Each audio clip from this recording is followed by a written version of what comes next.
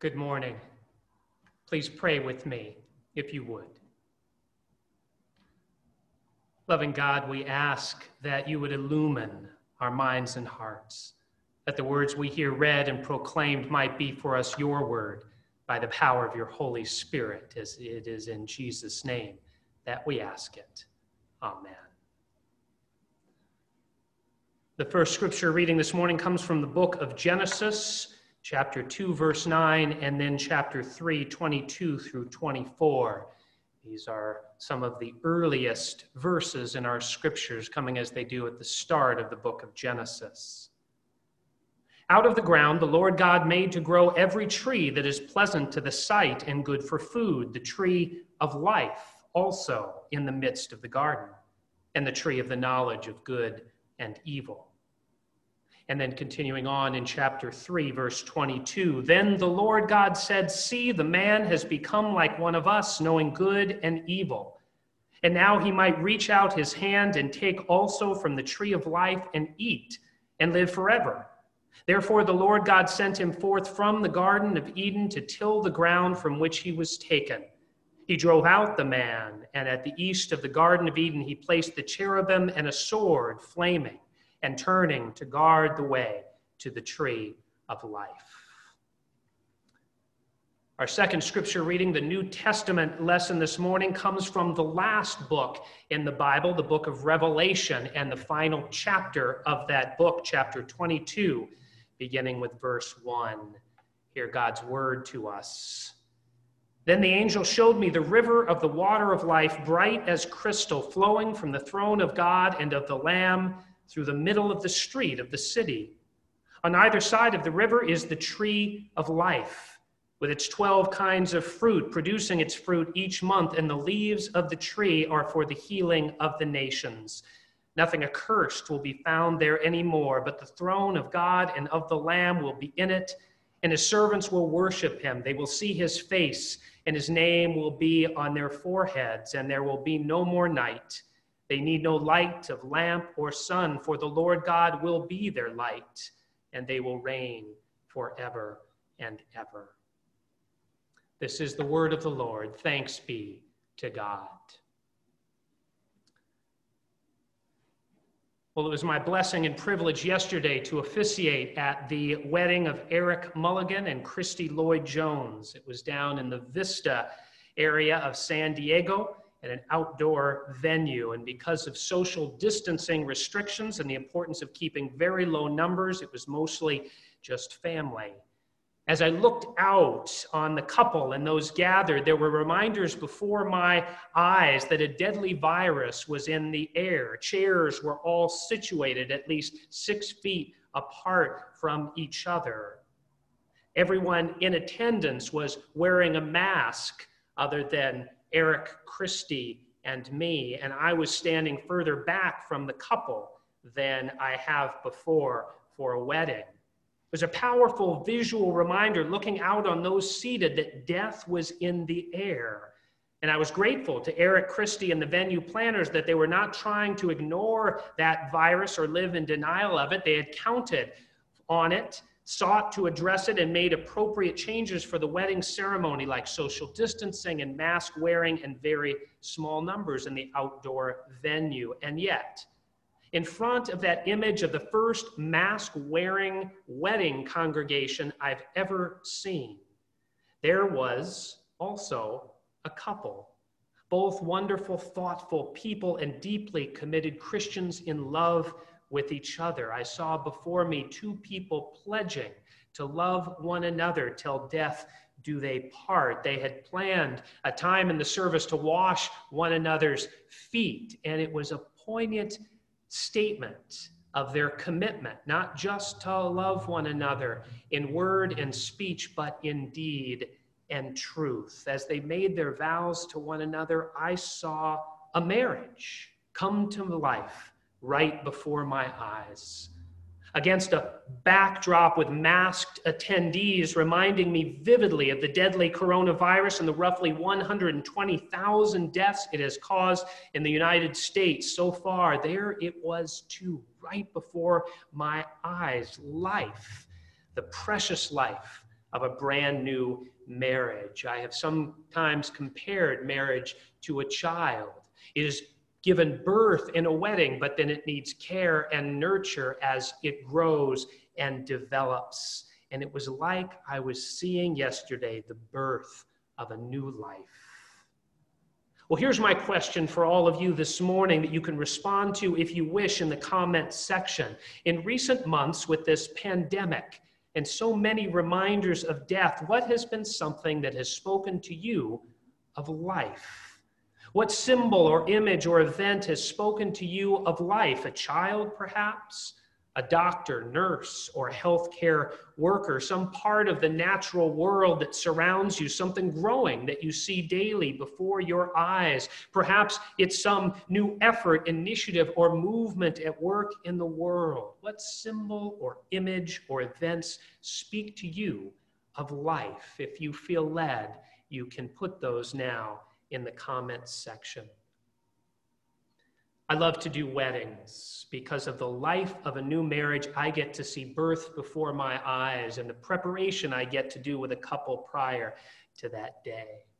But I will confess that I also love to officiate at funerals too. I love honoring a life, remembering what about a person was good and faithful and true. I love the family connections that can take place at funerals, in shared grieving and time together, shared appreciation for what a person's life had meant to the world. And I find at funerals there's a healthy, sober recognition that death is real, tragedy is real. I have officiated at funerals for people who died far too soon, heartbreaking. Such services are, but important. For I don't think it serves us well to deny the reality of death. If we do, we would not recognize the preciousness and precariousness of life. We might not take appropriate precautions.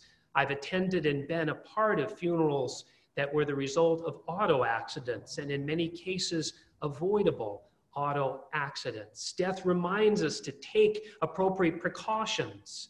I'm glad that we are taking precautions today in the midst of the coronavirus to worship remotely, that a reentry task force at Knox is being very careful in thinking through, praying through, planning how we would do reentry so we could do it safely. We want to acknowledge the reality of death, not to deny it, lest we put ourselves or others at undue risk. And in recent weeks, there is a particular image of death that has arisen front and center in our nation's consciousness. The death of George Floyd, an African-American man who was pinned down at the neck under the knee of a white police officer for 8 minutes and 46 seconds. That death has brought to the national conversation the names of other African Americans killed by police: Ahmaud Arbery, Breonna Taylor, Eric Garner, Trayvon Martin, Jordan David, and others. And we don't want to turn away from those deaths, to deny them, lest we fail to bring about necessary change, fail to take appropriate steps to ensure such deaths don't continue. I want to keep deaths like those in my consciousness, don't you? There have been nationwide funerals for George Floyd to lift that death to the public consciousness and help our nation grapple with it and work together towards a world where such killings cease and racism is no more. And yet one of the reasons I so value funerals is not only that they force us to honestly confront death. I love the opportunity funerals provide, if we take it, to remember death's not the whole story. In the Presbyterian Church, funerals are called services of witness to the resurrection. They're meant not simply to celebrate a life, but to remind us of the hope we have, the hope of life that came to us in Jesus Christ, life that is still at work in the world by the power of the Holy Spirit. It's important not to fall prey to the false conclusion that death is all there is. We can live in denial of death, but we can also live in denial of life. And so it's worth regularly calling to mind at funerals and every Sunday for worship that life, blossoming, blooming, renewing life is at work in the world. Since ancient times, one of the central images human beings have looked to in order to remember that life and growth and renewal are at work in the world is a tree. It's such a simple and everyday image, isn't it? A tree, you see them probably outside your door. When you drive, they are all around us, and yet what a message they convey. I still remember a young woman I met when we were both in college at an InterVarsity Christian fellowship gathering. And when she shared with me how she had come to faith, she spoke of a tree. She told of a time she'd been suffering from an eating disorder, and it was at genuine risk of death. She'd been hospitalized for the condition, and there, force-fed, she contemplated the end of her life. But then, when she was released in the parking lot of the facility, she saw before her eyes a tree. And somehow that tree spoke to her of the power behind it, the power that gave that tree life, and she wanted to come to know that power more deeply. That led her on a journey, a spiritual journey that would lead her finally, as she put it, to giving her life to Jesus Christ. Believing in him was God's power of life at work in the world.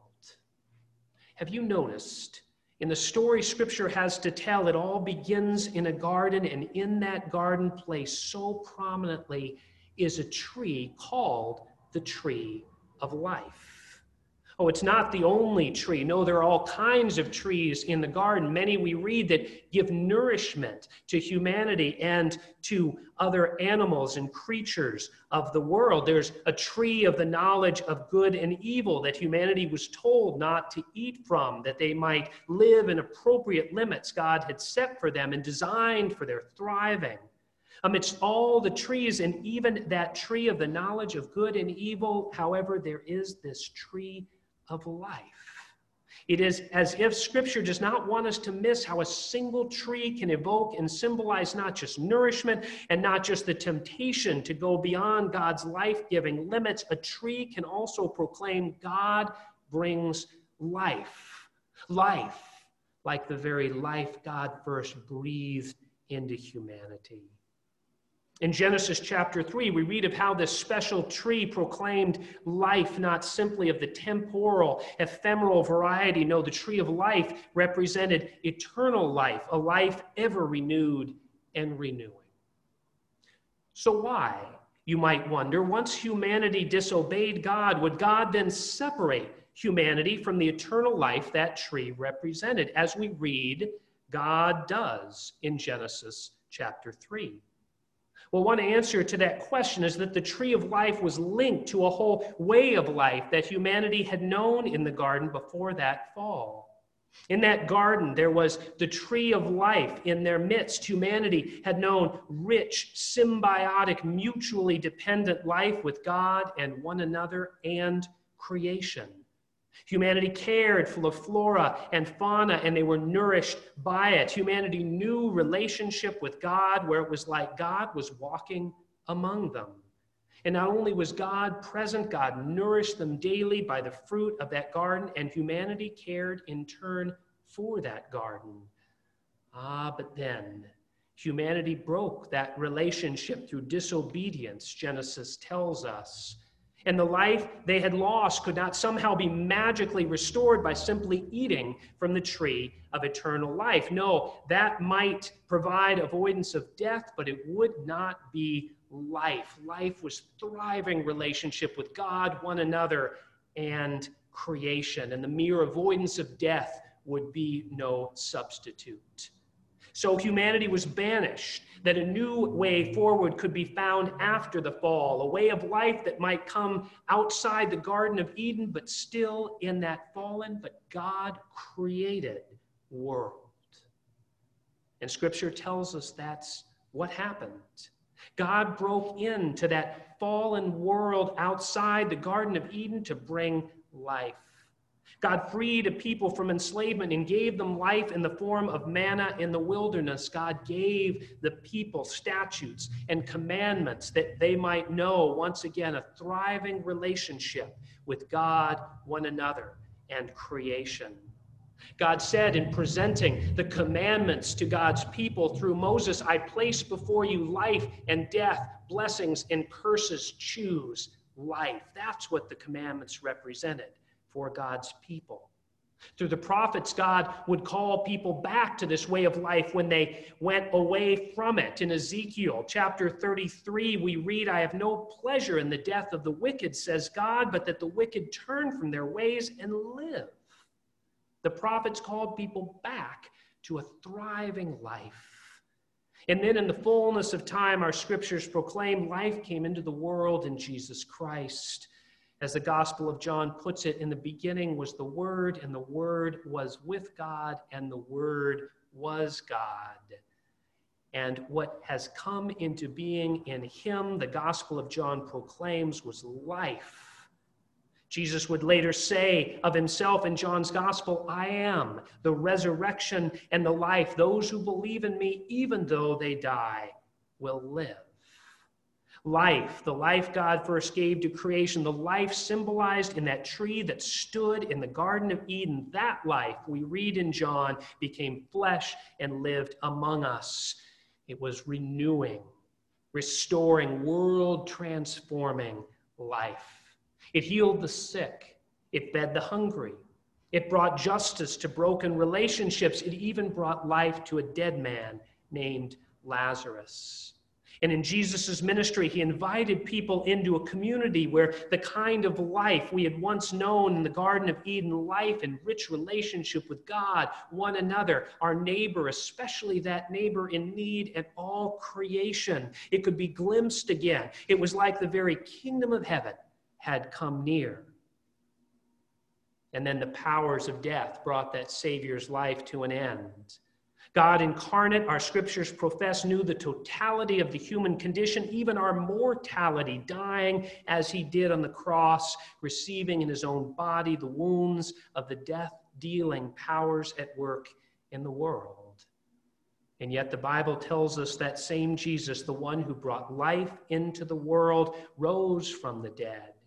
He showed us God's power to bring life even after death. And that same Jesus ascended where he now sits at the right hand of the divine parent. And lest we think God's power to bring life into the world has left us, God sent the Holy Spirit into the world at Pentecost, filling the church and then the streets with God's renewing and recreating power.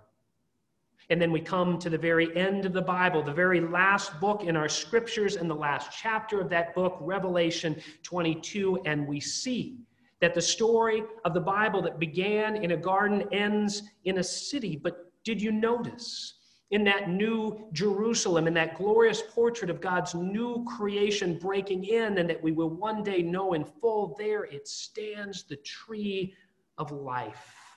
The tree of life, we read, is there in the New Jerusalem, there in the world God is bringing about. And that tree of life, we read, is not only for the healing of individuals, it is for the healing of nations, national issues, national crises, disputes between nations. Even that can be restored and healed by the life God brings to the world. And along with this tree of life, we see the Lamb, that classic image of Jesus Christ, giving his life for the world and then being raised that we might know life eternal.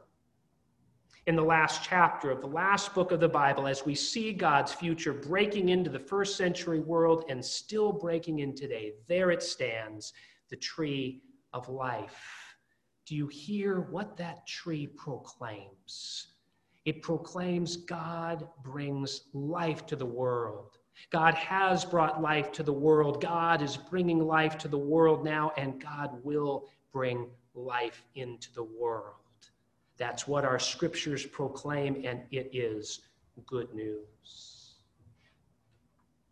Here is a piece by one of the members of the Knox congregation that he has entitled The Tree of Life.